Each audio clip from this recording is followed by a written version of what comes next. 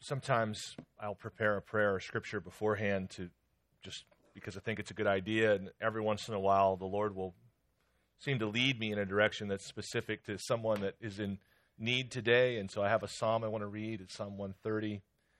And I think that the idea here is that if you feel as if you are in a self-inflicted pit, if you feel like you're in a pit that you dug for yourself, whether that be through a lifelong neglect of habit that you needed to procure, maybe something as simple as self-discipline, maybe something much more complicated. But if you feel this morning that you're in a pit that you dug yourself, Psalm 130, I think the Lord wants me to read that to you this morning. It says, "Out of the depths I cry to you, O Lord.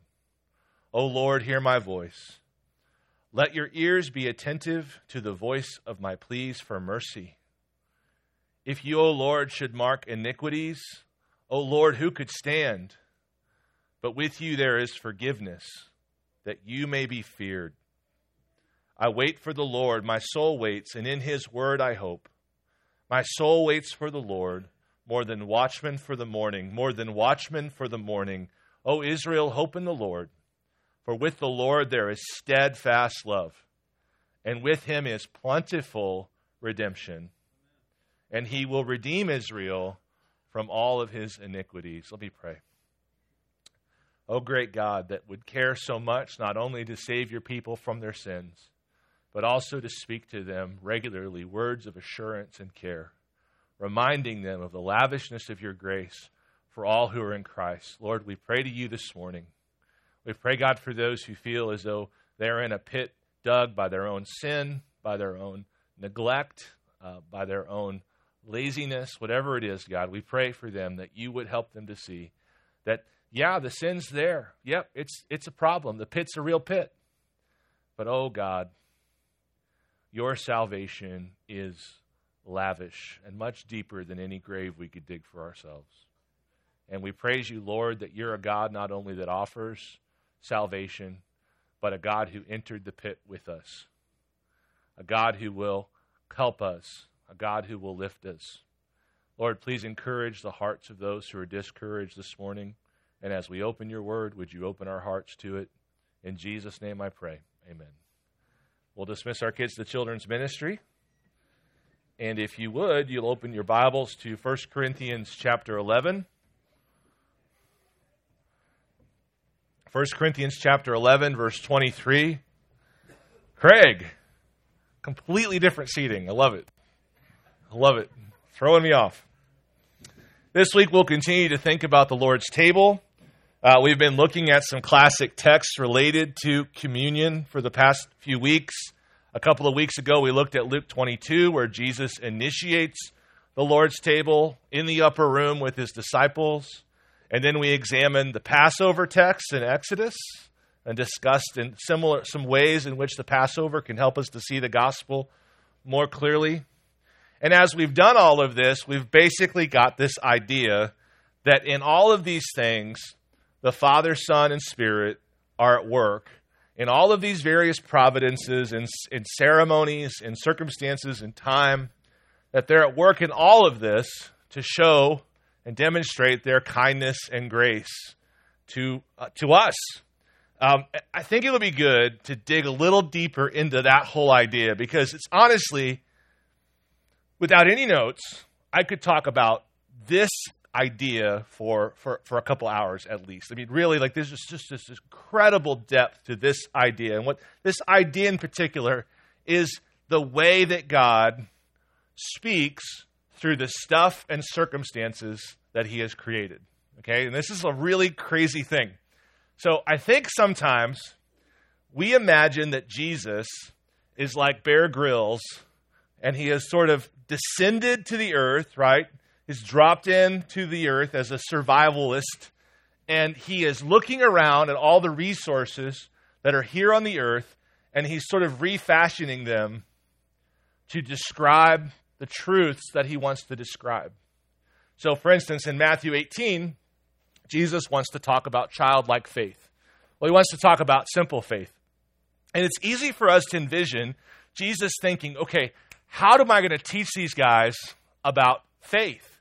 and he sees a kid, and he's like, aha, I'll adapt this kid into my teaching, and I'll use this kid as an illustration to talk about the kind of faith that I think people should have. So that's the kind of way we tend to think about Jesus' teaching, right? And because that's what good teachers do. And we would assume that Jesus is a good teacher, so he would do the same thing. But that's not at all the way that Jesus uses stuff and circumstances to teach us. Jesus doesn't drop down into stuff and circumstances of the earth and grab stuff and say, the kingdom's kind of like this, as if he'd never thought about the connection between the mustard seed and the kingdom and so on and so forth. It's exactly the opposite. So what is actually happening in those instances is not that Jesus is looking around for a kid or something to illustrate faith, but that kid was created to be in that moment in advance so that child could illustrate and demonstrate the nature of faith. And it's bigger than that.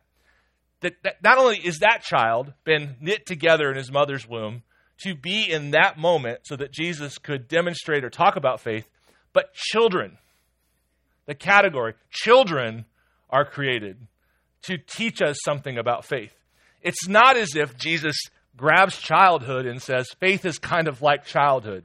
Or it's not as if Jesus grabs fatherhood and says, God is sort of like a father. No, he's saying fathers are sort of like God. That's the idea, is that these things, these circumstances, these created things have been created, filled with meaning already, and that child had that meaning well before he was born. That child was destined to be, in that moment, a teaching tool, right? And it was way before he ever came into existence that he was meant to be that. And then at one moment, through Jesus' work, that child, we see this deeper meaning. We see this deeper meaning behind this child's existence. And that's what's happening in the Lord's table. Grapes and grain were always created with the intention of revealing body and blood. So that's not Jesus grabbing onto something that's like a loaf of bread is kind of like body and saying like, here, this is my body. Or grapes saying, here, this is like my blood. No, before they were ever created, before the genomic profile of a grape or a grain of wheat ever existed, God intended that those things, in their ultimate meaning, reveal Jesus. So that the creation itself has been embedded with Christological, Jesus-centered meaning forever, and that all things have been. So that when Jesus says, this is my body and this is my blood, he isn't just grabbing some materials and refashioning them to show deep things. No, those materials, grapes and grain, always had, at their deepest level of meaning, the purpose of showing Christ to the world, the purpose of preaching the gospel. And that's really interesting because that tells us a lot about what we're supposed to do when we practice the Lord's table. Think of it this way. The earth is the Lord's, and all that it contains is his. So when we see anything, whether it's stuff or circumstances or even emotions, if we really had the faith, if we really saw things the way we're supposed to see them, we would be able to see how everything points to Jesus in one way or another. That's the idea behind the Lord's table in some respects. So 1 Corinthians 11:23, Paul is addressing the Corinthian error of celebrating the Lord's Supper the wrong way. And he says in verse 23, "For I received from the Lord what I also delivered to you, that when the Lord Jesus, on the night when he was betrayed, took bread, and when he'd given thanks, he broke it and said, 'This is my body, which is for you. Do this in remembrance of me.' In the same way also he took the cup after supper, saying, 'This cup is the new covenant in my blood. Do this as often as you drink it in remembrance of me. For as often as you eat this bread and drink the cup, you proclaim the Lord's death until he comes.'" Verse 27, "Whoever, therefore, eats the bread or drinks the cup of the Lord in an unworthy manner will be guilty concerning the body and blood of the Lord. Let a person examine himself then, and so eat of the bread and drink of the cup. For anyone who eats and drinks without discerning the body eats and drinks judgment on himself. So today we're going to focus mostly on this idea of discernment. As he says in verse 29, for anyone who eats and drinks without discerning the body eats and drinks judgment on himself.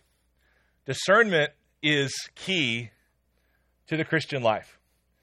Actually, discernment is the essential function for which humans were created. We were created to echo God's actions in the first few chapters of Genesis, where he names things good, where he separates one thing from another, where he sorts it all out, and he praises it. When it says, let us make man in our own image, and then we see what God had been doing all along, we get some idea of what it means to be in God's image. To be in God's image means to be a discerner. It means to sort things out, to decide what's good, to decide what's better, to decide what's best, to decide what's bad. And honestly, if you think about it, all of the fear of missing out and all of the tensions related to like saying yes to this and no to that, and why we struggle with indecision so greatly, it's really rooted in a lack of wisdom and a lack of discernment. And it's really rooted in this kind of failure to model what God himself so clearly models. God created us to be discerning people. That's actually what worship is. Worship is the act of saying what? It's the act of ascribing value. It's the act of saying, God, you are most worthy. Which means we've walked through the general store of creation and we put price tags on stuff. And we've been like, well, families are good. Families are better than dogs. Right? Dogs are good, but families are better. And love is better than whatever. And we go through the general store of creation because why do we do this? Because we're priests. Like this is what God created, a nation of priests. What do priests do? They discern between clean and unclean, between good, bad, and ugly, right? Like that's what a priest does. When God sets Israel on the trajectory of being a nation of priests, he's essentially saying, I'm going to bring you back into the image for which I originally created you, to be discerning people. That Israel's going to be the unique people in all the nation who actually know their left hand from their right hand, as Jonah references. Right? So Israel's going to be a discerning people. God's people are going to be a discerning people. That's what it means to be a kingdom of priests, to have discernment.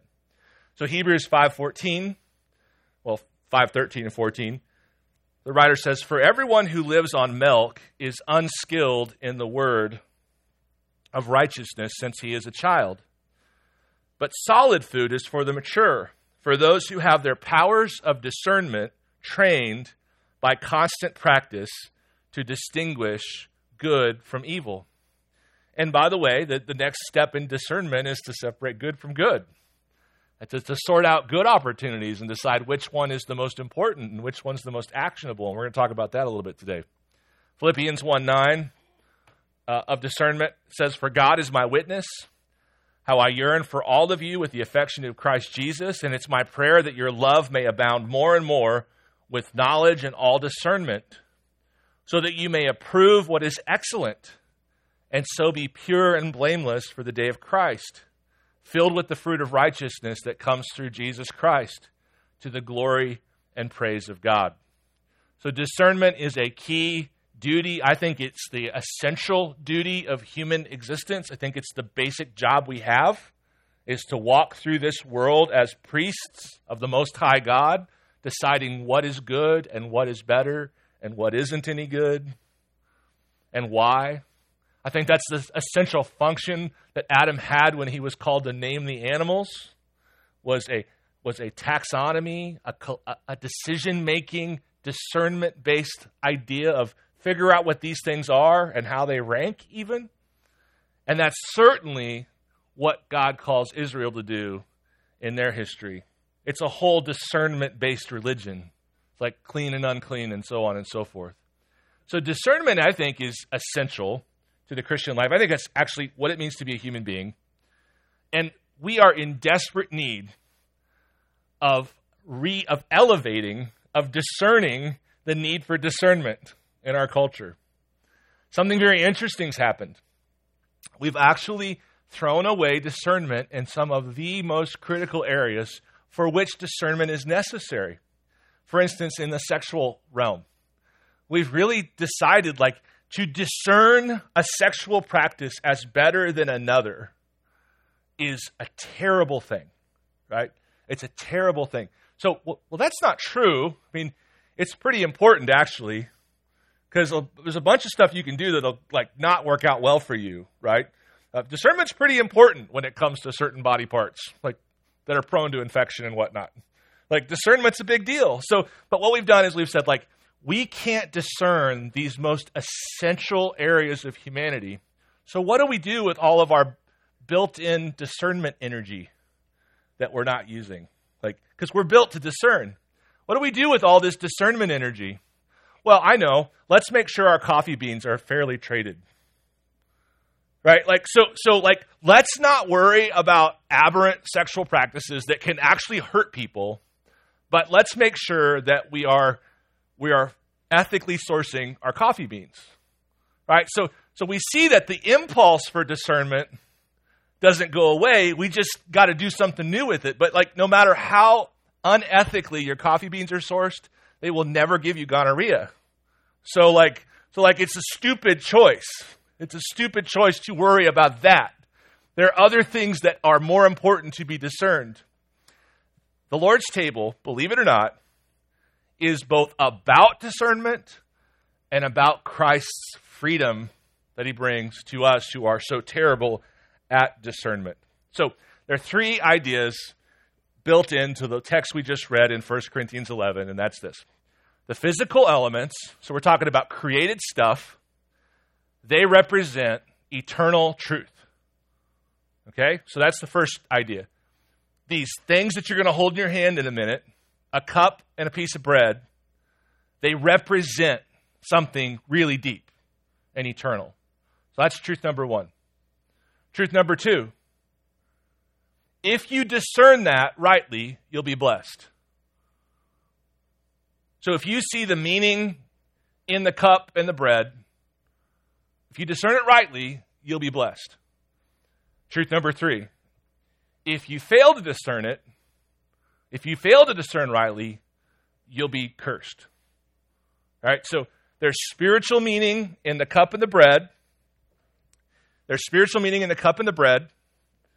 When you hold this in your hands, what 1 Corinthians 11:29 wants you to do is discern this. To see this as, yes, bread. And did I get juice? I got juice. Darn it.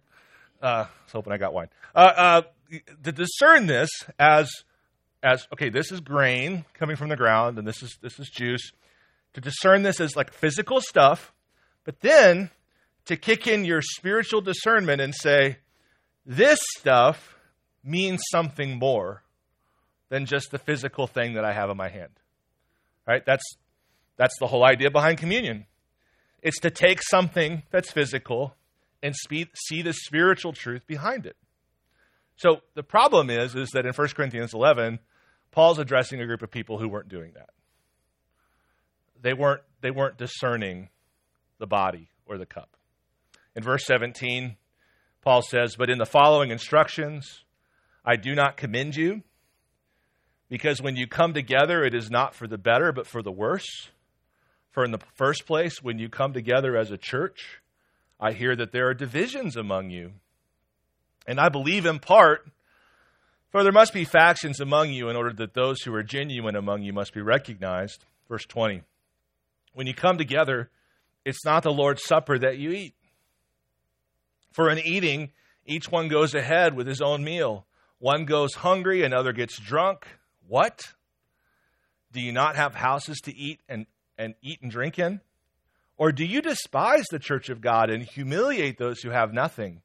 What shall I say to you? Shall I commend you in this? No, I will not." Next week, we'll talk about all the community and horizontal features related to this. But for now, let's just stick to this basic idea. What's the problem here? Why is Paul addressing this? They're not discerning the deeper meaning behind this meal. they're treating it like any other meal. Actually, that's not true, because there's a certain Christian way to eat, and they're not even doing that. This is like full-on Caligula. They're going full-on hedonistic, toga optional. Like, it's like rough here. They're not just like treating the Lord's table like any other meal. They're treating it like something worse than any other meal. They're failing to discern. And Paul is dealing with that knuckleheadedness, that obtuseness that's like, you have something physical in your hands, and yes, you're hungry, and yes, this is food. And yes, you're thirsty, and yes, this is drink. But there's something more going on here beyond the mere physicalities of the substances and your appetites. And you're not discerning it. That's the whole issue here. Now, sometimes you'll hear that this text reference to the let us examine ourselves, and I think sometimes it can be used to be a little too introspective and make us determine whether we are worthy to participate in a table which, in fact, celebrates the fact that we aren't worthy, but that he is. We'll address that a little bit this week and more next week. But what's really happening, it's just important to remember the context, what's really happening that Paul's dealing with is you've got a situation that's, I was trying to think of how to describe this in culturally relevant terms. So Black Friday in Walmart, with Golden Corral. Combine those two images, and that's sort of what's happening here. Like, it's this really terrible thing. People are just being terrible in multiple levels, which is why in verse 27, Paul says, whoever therefore eats the bread or drinks the cup of the Lord in an unworthy manner will be guilty concerning the body and blood of the Lord. Let a person examine himself then, and so eat of the bread and drink of the cup. For anyone who eats and drinks without discerning the body eats and drinks judgment on himself. The idea here is Paul wants people to get a hold of themselves, but not to examine themselves in the sense of examine whether there's any trace of sin inside of you, but to examine yourself to see whether you are actually looking at Christ as you participate in the Lord's table. This isn't like stare deep within and determine whether or not you're worthy, because you aren't. And if you think you're worthy, you're not, right? This is one of those moments where it's sort of like, take a moment, take a breath. Do you know what this is? Do you really know what this is? Are you aware of what you're celebrating? Or is this just some kind of rote thing that you participate in? Maybe even out of some cultural pressure, like you don't want to be the only one who isn't. No one would ever notice, by the way. People aren't looking around to see who's not partaking in the Lord's table. But Paul's really just saying, like, you've got to discern the moment. You've got to look through these physical elements and get to the heart of what's going on. And obviously, the Lord's table represents what? It represents the gospel. It represents Jesus offering himself for us.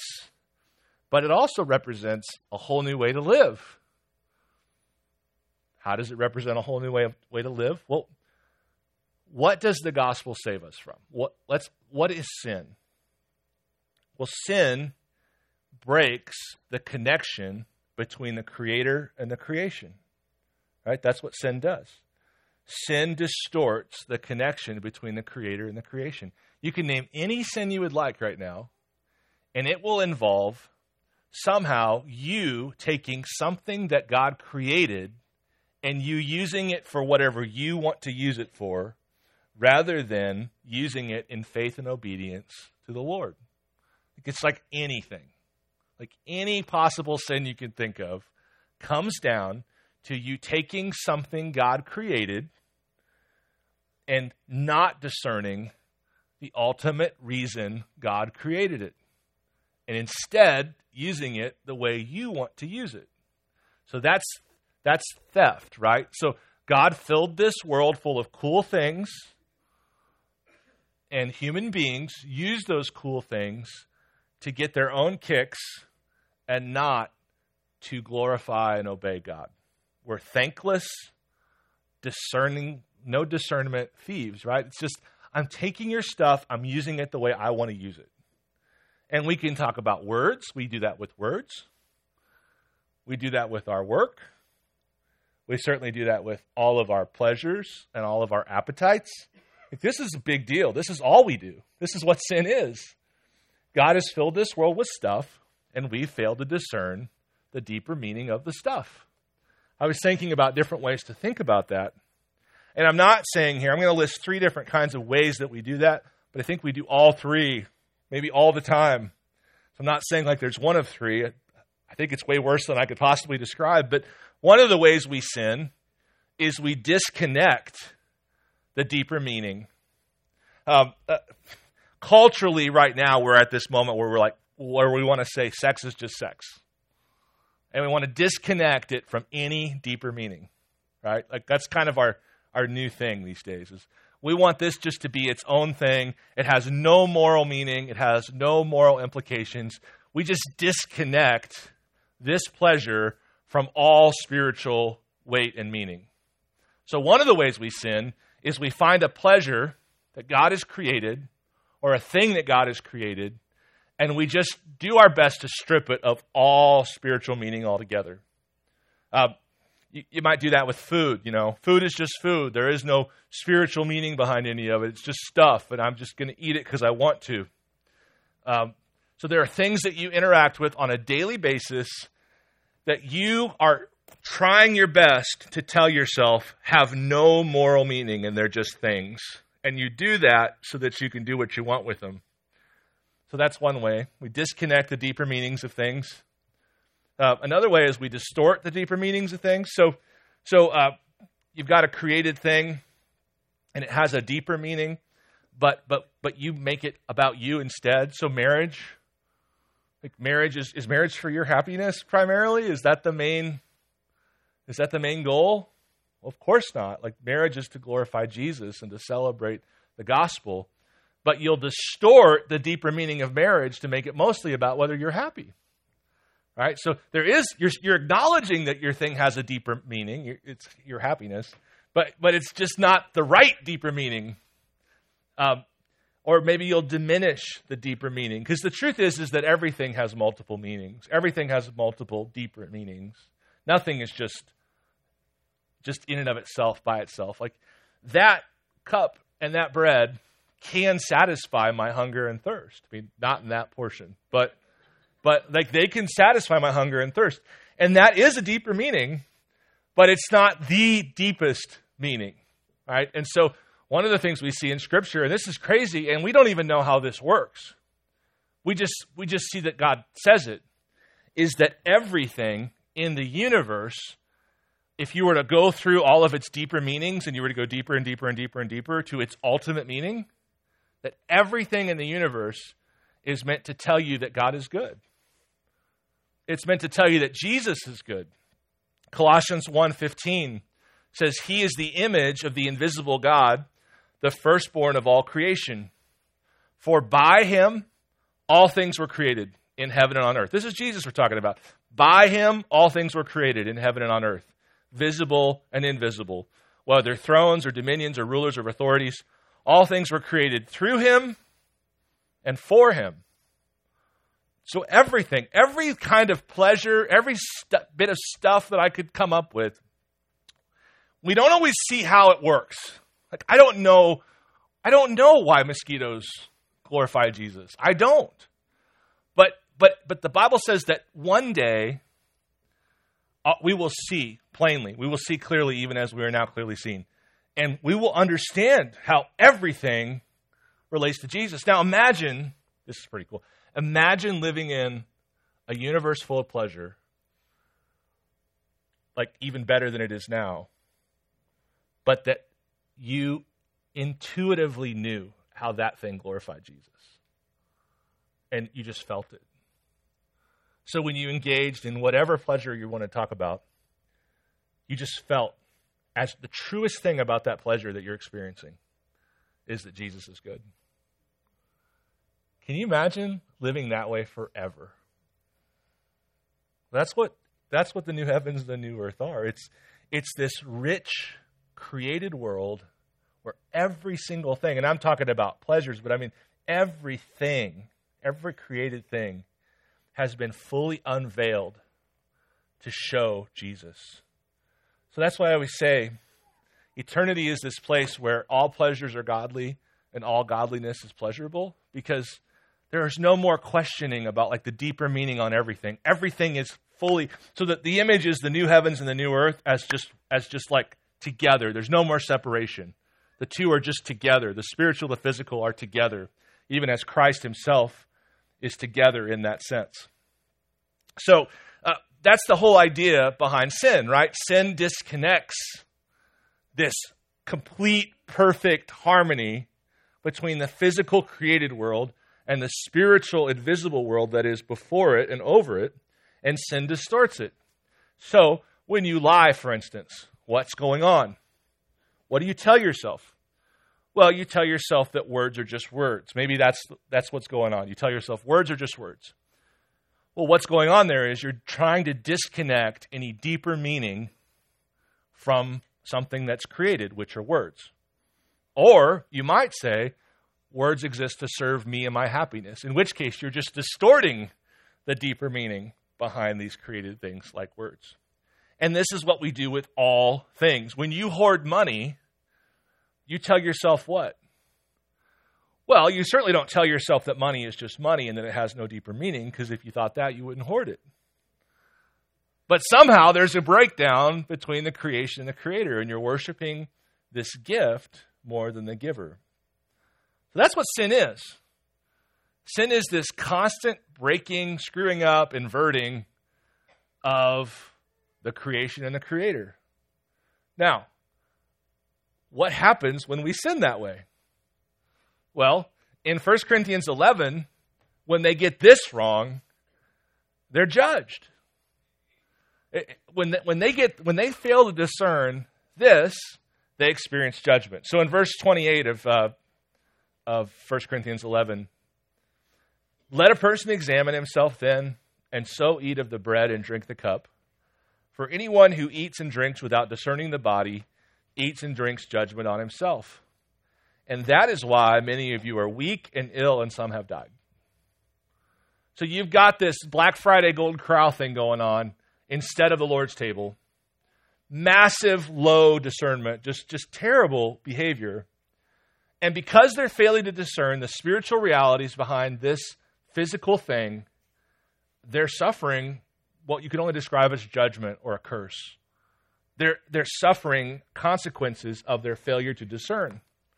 Well, that just happens to be a microcosm of what the Bible teaches in general about this problem, is that when we get the creator-creation thing screwed up, we suffer.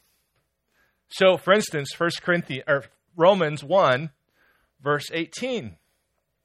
And this isn't just talking about the Lord's table. Here, Paul's talking about creation itself. But it's the same problem, right? Failure to discern. He says, for the wrath of God is revealed from heaven against all ungodliness and unrighteousness of men, who by their unrighteousness suppress the truth. For what can be known about God is plain to them, because God has shown it to them.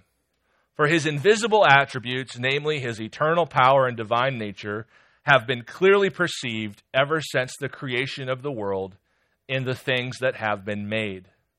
So they are without excuse. For although they knew God, they did not honor him as God or give thanks to him, but they became futile in their thinking, and their foolish hearts were darkened.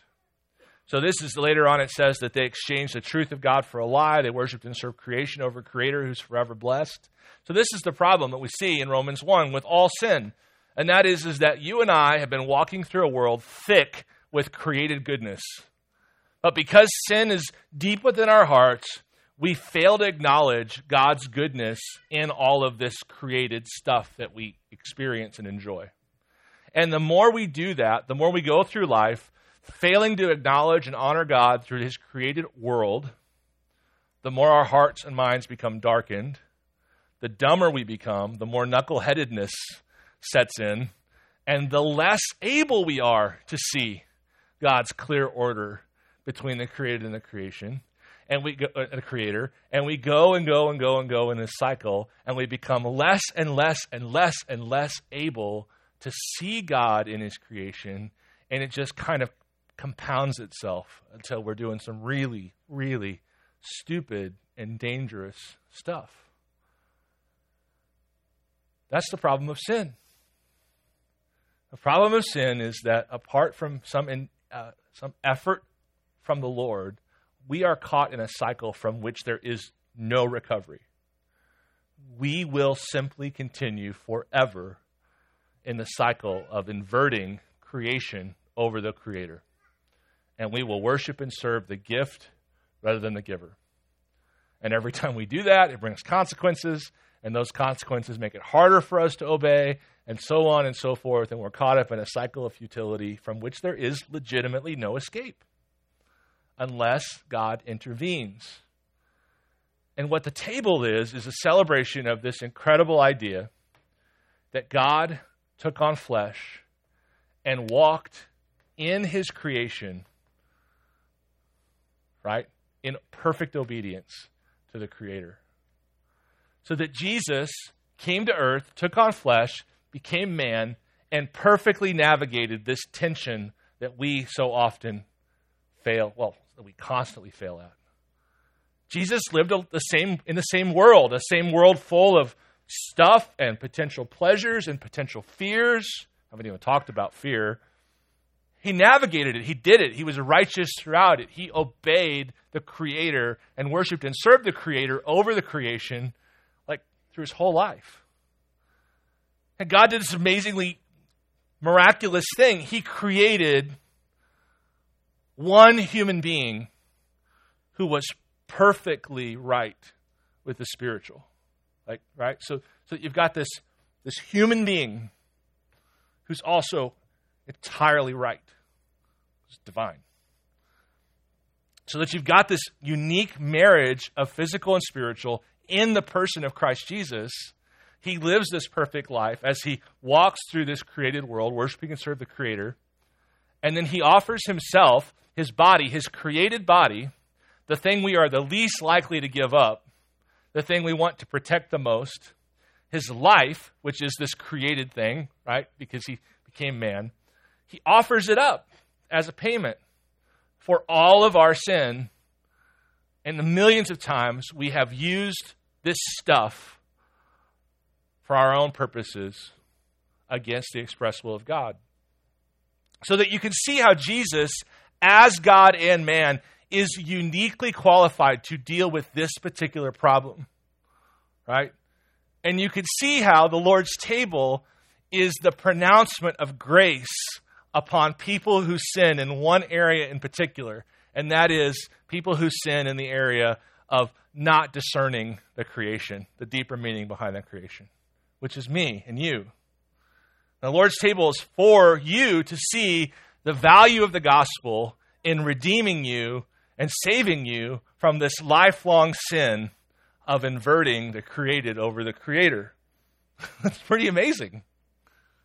And it actually gets better. Because the amazing thing about God is the gospel always forgives you and starts fixing you.